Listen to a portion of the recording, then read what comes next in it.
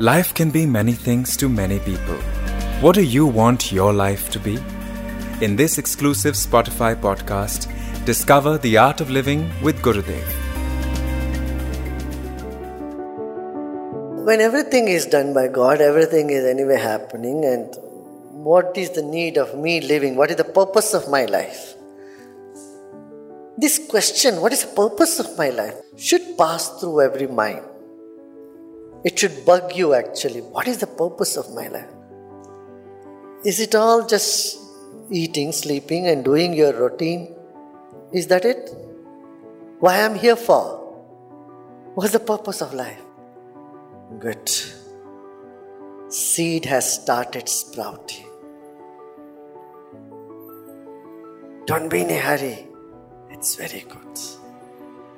This question must pass through your mind. It invokes the spirit in you.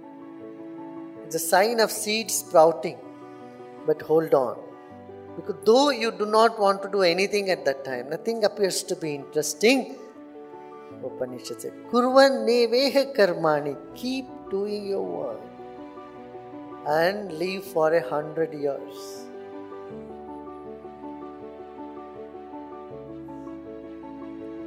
There is no other way. You can't take your life off. Knowing this is permeated by the divine. Keep engaged in activity and live for 100 years. When you are doing an action for yourself, to gaining something, it is painful. But when your action is just for action or contributing to the existence, because you are here to contribute to the existence, then it will not bind you. But if your focus is only on you, if you are a taker, how much can you take? Take, and then you get so tired, and that's why mind gets tired. But if you are a giver, if you are giving, if you are here only to give, the action does not bind you.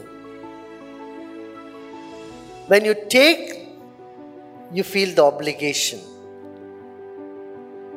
When you give, you feel the freedom.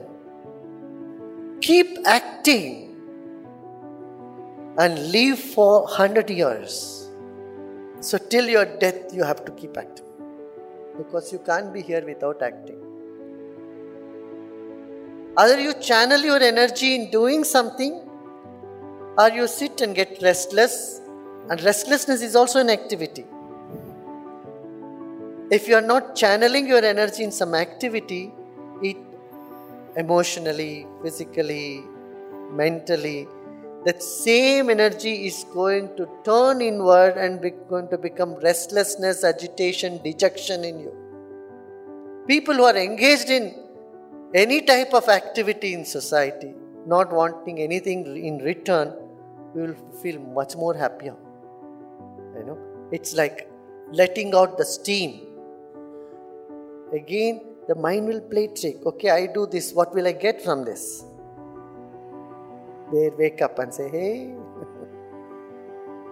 come on. The joy in getting is an immature joy. It's an infant joy, which we are all born with. Every child is born with a joy to get something. You leave a child somewhere, you'll go and grab something. Kids love grabbing things. But when they are 3 or 4-year-old, they would love to give also. They have the tendency. Similarly, grandparents have this tendency to give. A grandmother at home, her joy is when kids come home, grandchildren come, she makes many dishes. She enjoys serving. She enjoys giving. That's a mature joy. So there is a joy in grabbing.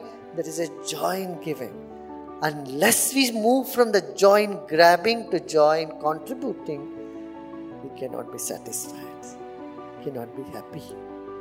Because that will keep creating an irritation inside of you. The irritation inside us is only because we are focused on grabbing.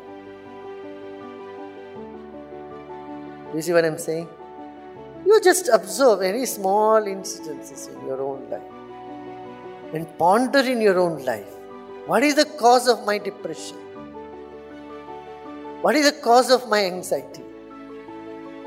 First of all, I don't believe that there is a power all around me and it is mine and it is protecting me. This faith is missing.